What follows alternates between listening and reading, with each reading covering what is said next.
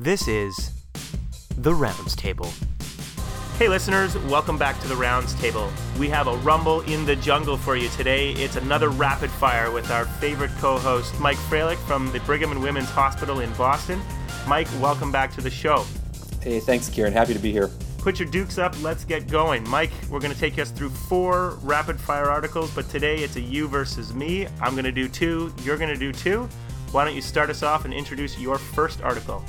Awesome. Sounds great, Kieran. So the first article is entitled The Association Between a Virtual Glucose Management Service and Glycemic Control in Hospitalized Adult Patients, and it was published in the Annals at the end of March 2017. So what's the research question for this article? Yeah, so the question here is whether or not a virtual glucose management service, and to demystify that, we're just going to call it the insulin stewardship team, okay? So whether or not an insulin stewardship team can improve glycemic control.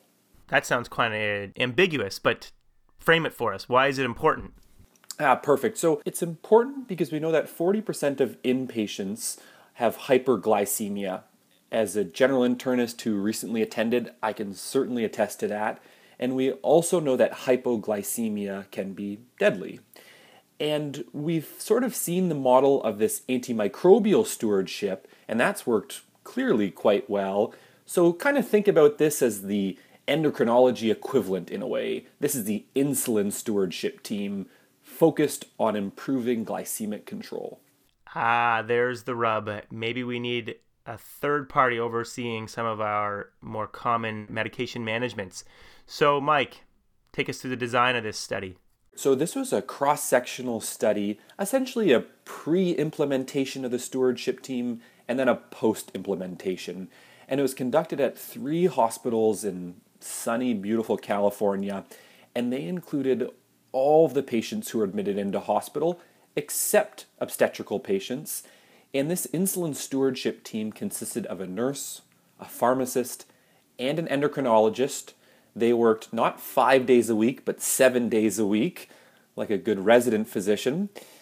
And they specifically provided electronic recommendations for patients who had hypoglycemia, blood sugar of less than 4 or less than 70 in the US, and or if they had multiple high blood sugars greater than 12 in Canada and greater than 225 in the US. And this stewardship team only used the electronic health record data. They didn't interview or examine the patient. Wow, this sounds like quite an encouraging quality improvement initiative. What did those patients, of which there sounds like there was going to be a lot, what did they look like in this study? So they had about 68,000 adults who were hospitalized across these 3 centers at the time points included. They focused on about 18,000 patients, and those were the patients that had their glucose monitored. In terms of the classic Table 1 data, it's a bit underwhelming because remember, this is more of like a quality improvement or a system improvement rather than getting granular patient data. So what we know is about half the patients were men and 40% were admitted to an internal medicine service, which means quite a few of these patients were admitted to a surgical service. Right, and I think pragmatically you want to see what the effect of a stewardship program like this on everybody, and I'm sure you might have a criticism later whether you needed to focus on one particular group and then expand it. But let's get into the results and find out what the effect of this kind of an insulin stewardship program had in sunny California. Essentially, the mean glucose, so the average glucose for these patients did not change over time. On average, your blood sugar was about 9.5 before the intervention and 9.2 after the intervention. So you're maybe thinking, ooh, it doesn't sound very impressive. But here's the impressive part. The proportion of patients who had hyperglycemia decreased by 40%, all right? So going from 7 per 100 patient days to 4 per 100 patient days. And they also saw a 40% reduction in hypoglycemia and also a reduction in patients with severe hypoglycemia, a blood sugar less than 2, from about 40 patients in the pre-intervention to 15 patients in the post-intervention. Did they look at any of the outcomes or consequences of hyper or hypoglycemia? Rather, for example, wound healing, wound infections, or hypoglycemic events requiring some kind of more intense intervention like the ICU? Great question. They didn't have a lot of that kind of more granular outcome data the same way that they didn't have the granular baseline patient data because they were looking at these individuals as a group rather than getting person-by-person information. Okay. Any other limitations that you thought apply to this particular study? I think any study that's cross-sectional, you worry about maybe other things that were going on. Maybe there are other changes that weren't being accounted for. But a bigger issue I think that I have is how sustainable is this? So you had an endocrinologist, a pharmacist, and a nurse working 7 days per week. I don't know how much money that costs. I would have to guess maybe $500,000 just for salary support there. And I just sort of wonder, is that really going to be very sustainable? That's my one kind of issue with this. Yeah, and I think sort of extending to what I was asking about some of the outcomes or consequences of a hypo or hyperglycemia, once they've justified that this might be a effective intervention, they need to sort of look at the cost effectiveness of it and also what are you saving overall rather than just fixing a number of glycemic control. You really need to have a hard patient outcome that it impacts upon as well, I think. So Mike, take it home for us. Yeah, and I completely agree. So I think the take-home point here is that this sort of insulin stewardship, it definitely improved glycemic control. And I think that there is a bright future here for similar strategies, but something that's going to be a little bit more sustainable rather than requiring such a large team of individuals. But I'm impressed. Very impressive. Stay with us, listeners. We're going to bounce back and forth here, moving on to my article that I chose. Keep your mind sharp. So I wanted to discuss an article that was published in the New England Journal of Medicine that looked at the treatment of subclinical hypothyroidism or hypothyroxanemia in pregnancy. Perfect. And Kieran, what was the main research question they were trying to answer here? Well, this question was trying to look at whether the treatment of subclinical, defined as a TSH of greater than 4, or biochemical hypothyroidism, where your TSH is normal but your T4 is low, in pregnancy, if you treat these individuals before 20 weeks gestation, what impact does that have upon the cognitive function of the offspring? Okay, that sounds like an important and interesting question. I have to admit, though, that most of the patients that I'm looking after in hospital are many decades past the potential to be childbearing. So why is this question important to internists, family docs, etc.? Yeah, so I think from a general internist practice in Canada, where a lot of us are very hospital-based physicians, in the U.S., the general internist plays a much larger role in primary care, and certainly, regardless of the country you're in, general internists play a role in the care of the maternal complications of pregnancy, whether it be diabetes, thyroid issues, or even hypertension. But in the larger context of why this is important to our patients, we're not really sure if subclinical hypothyroidism affects neurocognitive development. It appears that there's a signal there. But whether the treatment of that problem changes the outcome is actually even less clear. So we have huge screening programs at quite a cost to the Ontario Health Insurance Plan and other insurance plans across North America. But if we're going to screen, we should make sure that at least the treatments we have some sort of impact. Okay, I can buy that. So what was the study design here? So this was actually a randomized control trial, one of the few you see conducted in pregnancy. It was placebo-controlled, and they sort of broke the hypothyroid categories into two arms. They had the subclinical with your elevated TSH, and they had the biochemical with the normal TSH and low T4. And they gave pregnant women either placebo or levothyroxine, and the goal was to maintain a biochemical euthyroid state, so a TSH between 0.1 and 2.5 and a normal T4. And then they looked at the IQ scores of the offspring of those individuals when they were 5 years old. Wow, that's impressive. This is a long-term study. I'm impressed here. This is a big one. Wow. Mm-hmm. Okay, cool. So for the patients that enrolled, what did they look like? So it's a person that I know who's pregnant and walks into my office. There were 670 women who were randomized. They were at 18 weeks gestation on average, and they were typically about 28 years old, BMI between 28 and 30, so it's just sort of on the moderately obese side. And they were multiparous with a TSH around 4.5, so just very slightly elevated. It being a largely U.S. study, they actually predominantly were Hispanic, but there were also a mix of Caucasian, Asian, and Black race as well. Okay. So what were the main results here, Kieran? So the treatment worked as far as achieving a euthyroid state in the women, as we would expect. And they were able to achieve this by a median of about 24 weeks gestational age for the infants. But at 5 years, when they assessed the IQ of these offspring, there were no differences in the IQ between treatment and placebo arm. And in fact, in a whole battery of other neurocognitive developmental measures, there was no difference found between any of the groups, whether you were treated or not treated, and whether you had subclinical hypothyroidism or biochemical hypothyroidism as the mom. So overall, a largely negative trial in the treatment of subclinical hypothyroidism in pregnancy. Oh, wow, that causes some pause, that's for sure. So do you believe the results? Were there any major limitations to the study that you found? One minor, one more major. Let's start with the minor. We didn't look at the baseline IQ, socioeconomic status, health literacy, and other comorbid conditions that might impact upon an offspring's outcome. And they didn't look at that in the mothers before the babies were born. Although, I will say in a randomized controlled trial, you would expect, probabilistically that those would all be balanced one side or the other. Although we can't be 100% sure because that wasn't measured. That's, I think, a minor point. The more major point actually comes from the embryology of the thyroid development and functioning in the infant. So the treatment in these mothers started considerably late, around the 18 weeks gestational age.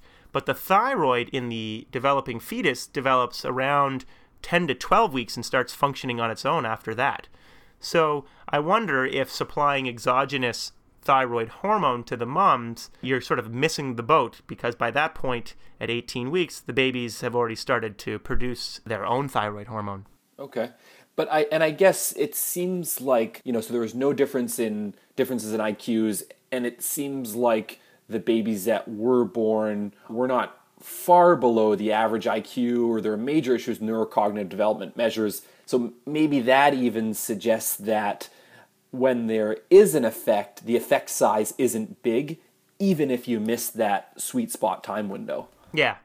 So I think overall what you have to take away from this is really that treatment of subclinical hypothyroidism in pregnancy before 20 weeks of gestation really doesn't appear to impact significantly in any way upon the offspring's neurocognitive development up to 5 years at least. So for me, it raises the question on a policy level, should we continue to screen so aggressively, or should we tailor our approach to identify higher risk populations? And I think you'll see, and we already have seen from the American Thyroid Association, the ATA guidelines, they've already recommended screening only in women who are at high risk for hypothyroidism rather than as a universal screening program. Okay, so sounds like this is practice changing for you then, Kieran? Well, I think I can alter the counseling that I provide for a mother who has subclinical hypothyroidism, a purely TSH 4.5, she's 28, 29 years old, and she's maybe read something on the internet. I think I can say, we've had this recent trial, treatment doesn't appear to affect it. Let's go through a shared decision making together whether you think you would still like to receive treatment or not. Cool, sounds reasonable. All right, Mike, back to you. Article number 3. Back to me. Okay, and back to the world of diabetes. This one is entitled The Benefits and Harms of SGLT2 inhibitors in patients with type 2 diabetes. This is a systematic review and meta-analysis published in PLOS One at the end of 2016. So, SGLT2 inhibitors, one of the new kids on the block for diabetes treatments. We've seen some big trials come out in the last few years. What is the research question for this systematic review? Perfect. So they were interested in what are the risks and benefits of these SGLT2 inhibitors, and in particular at the kind of highest doses possible, the therapeutically active doses. So I always love asking this question for systematic reviews because they're usually aimed at something important. Why is this an important one? Yeah, and I kind of feel like with diabetes, I feel like the response just be like, it's diabetes, this is a massive problem. But in particular, yeah, like you said, new kids on the block, these medications for people who aren't aware, so they're called the gliflozins, and that's because they profoundly increase urinary flow by causing an osmotic diuresis. You're peeing out the glucose. And it's important because the vast majority of the meds available improve your A1C, but most of the meds we give don't improve hard endpoints. Sounds reasonable. Take us through the design of a systematic review to answer this question. So this part is nice and easy for me. It was just a pretty good old-fashioned systematic review and meta-analysis. It wasn't patient-level data. They looked at trial-level data. Pretty straightforward there. Yeah. I don't think we need to get into detail on a rapid-fire show. We've covered systematic reviews and meta-analysis in the past on our rounds table. So what did the patients that they came out of these reviewed trials look like on the SGLT2 inhibitors? For sure. So the average age was in the 50s. Average BMI was about 30. The baseline hemoglobin A1C was about 8%. And most of these studies were 9 months or so. We don't have a lot of further granular details about these patients.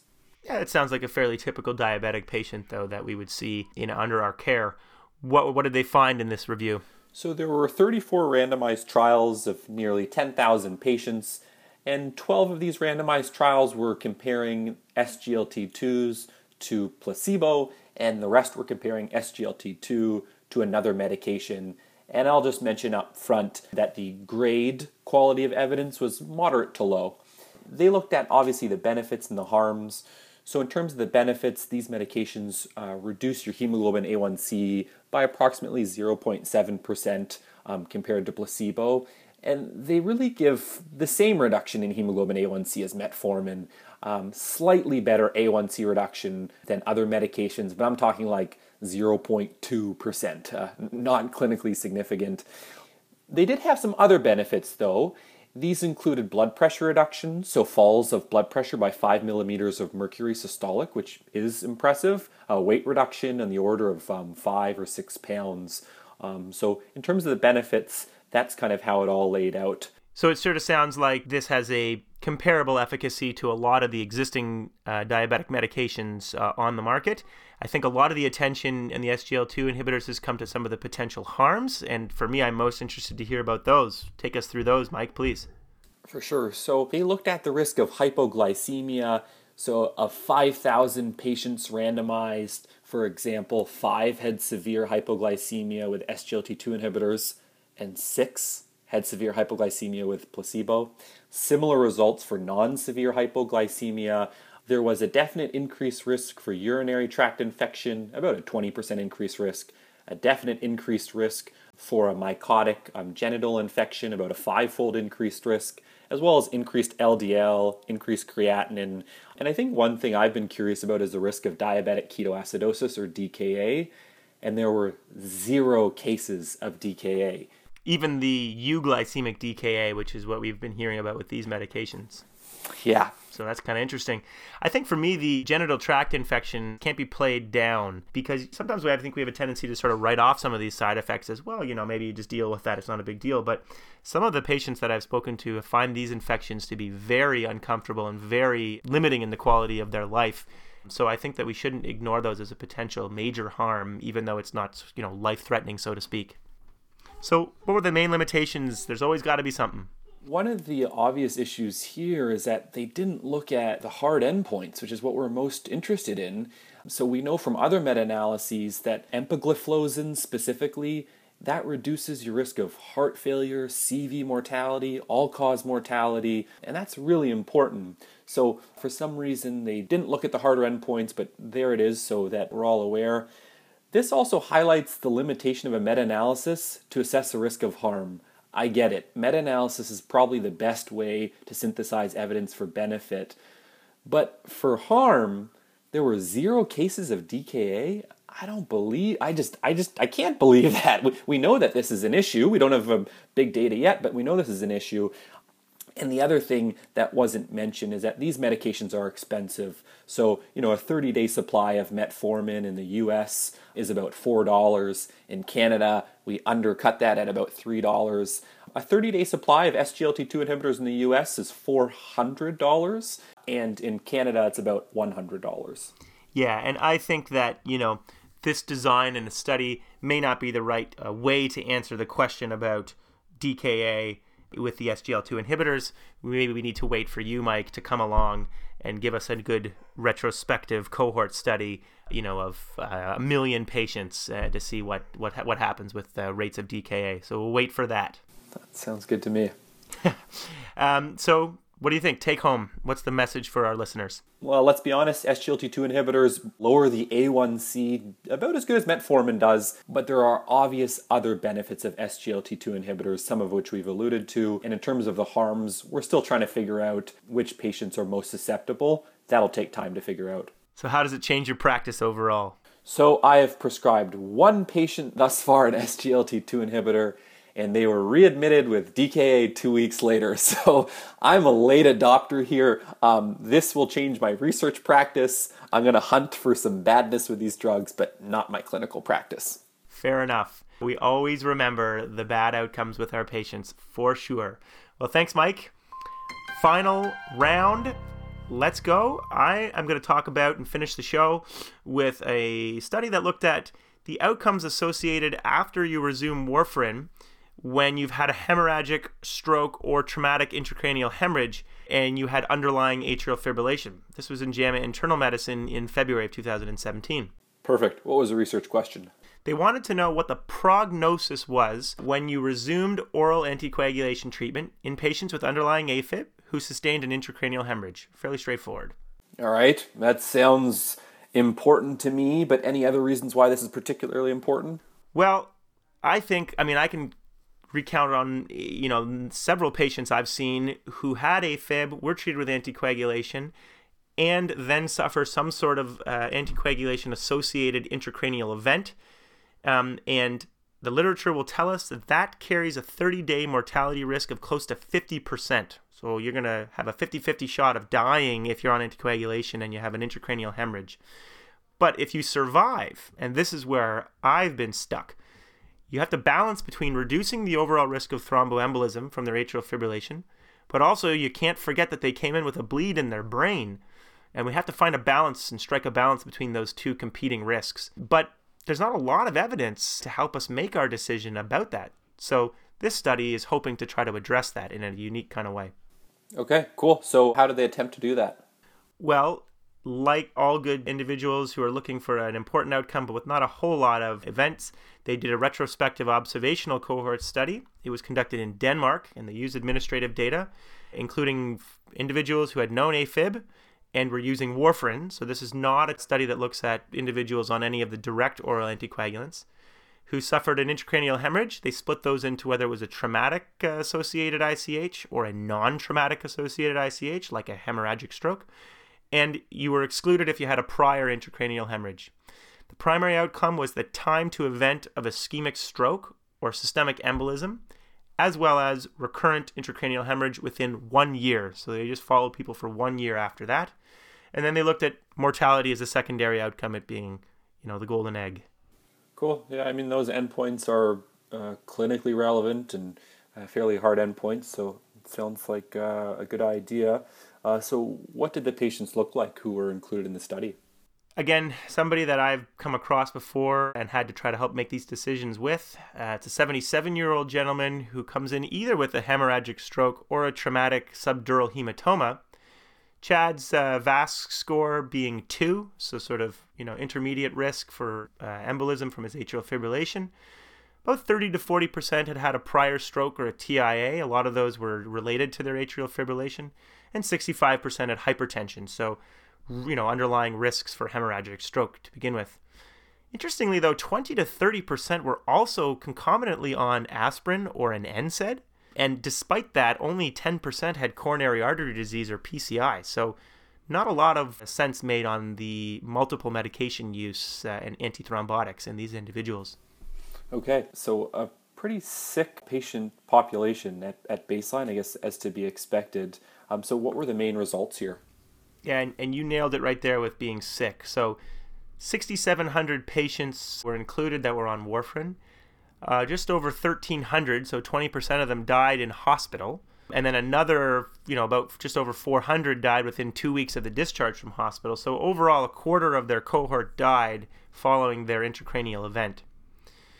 So for The main result is as follows. For 100 patients in 1 year who suffer a hemorrhagic stroke, I'm going to focus a little bit more on the hemorrhagic stroke side of things, 60 of them who did not resume warfarin versus 9 who did would suffer an ischemic or an embolic stroke. In percentages, 9% of the cohort who did not resume warfarin versus 3% who did resume warfarin would have a recurrent ischemic or embolic stroke. But the rate of recurrence of intracranial hemorrhage was similar for each group. About 5% of them suffered a recurrent ICH as well. However, here's the big point as a caveat to that last one. If you actually said, well, what was the likelihood that an individual was to be put on warfarin following their intracranial hemorrhage, something we would call propensity matching to try to get around the lack of randomization, it actually showed that your risk was about 2.25-fold higher for a recurrent intracranial hemorrhage if you were treated with warfarin.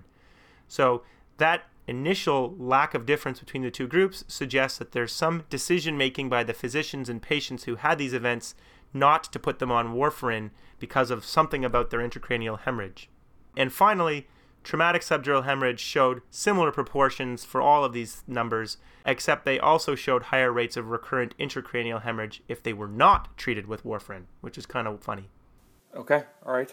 And what were some of the main limitations for this study? Well, they found that in the secondary outcome, all-cause mortality was significantly different between those who did not and did resume warfarin.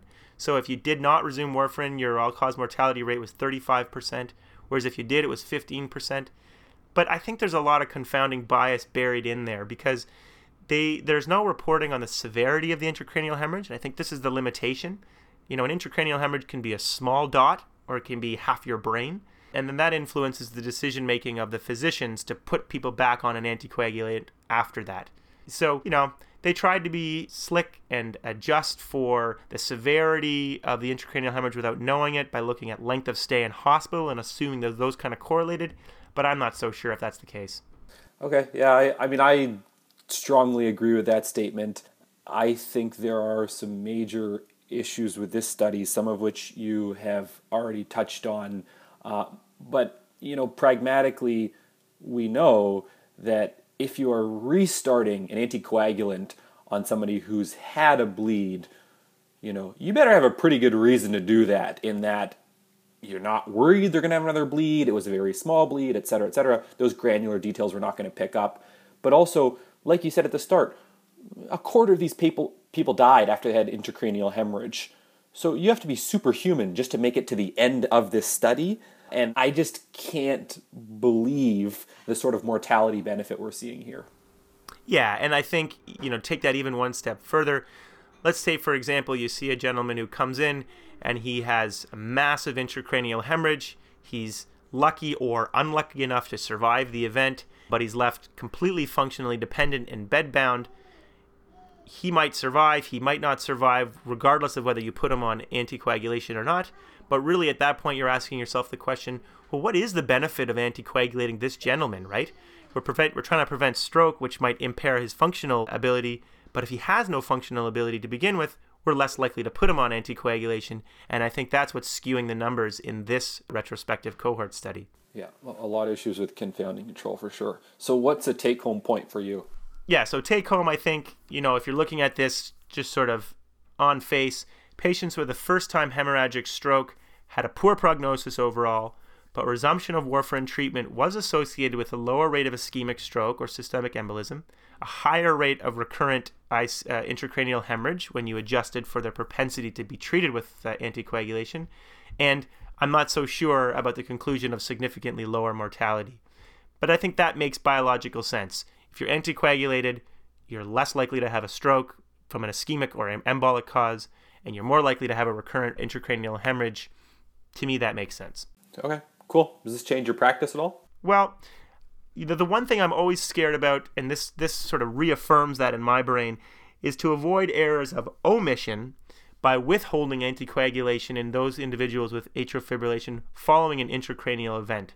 And typically, the evidence would suggest we would resume anticoagulation in those individuals who we deem of benefit to be anticoagulated within about 3 months, And in this study, it was seen to be about 30 days was the average time to resumption.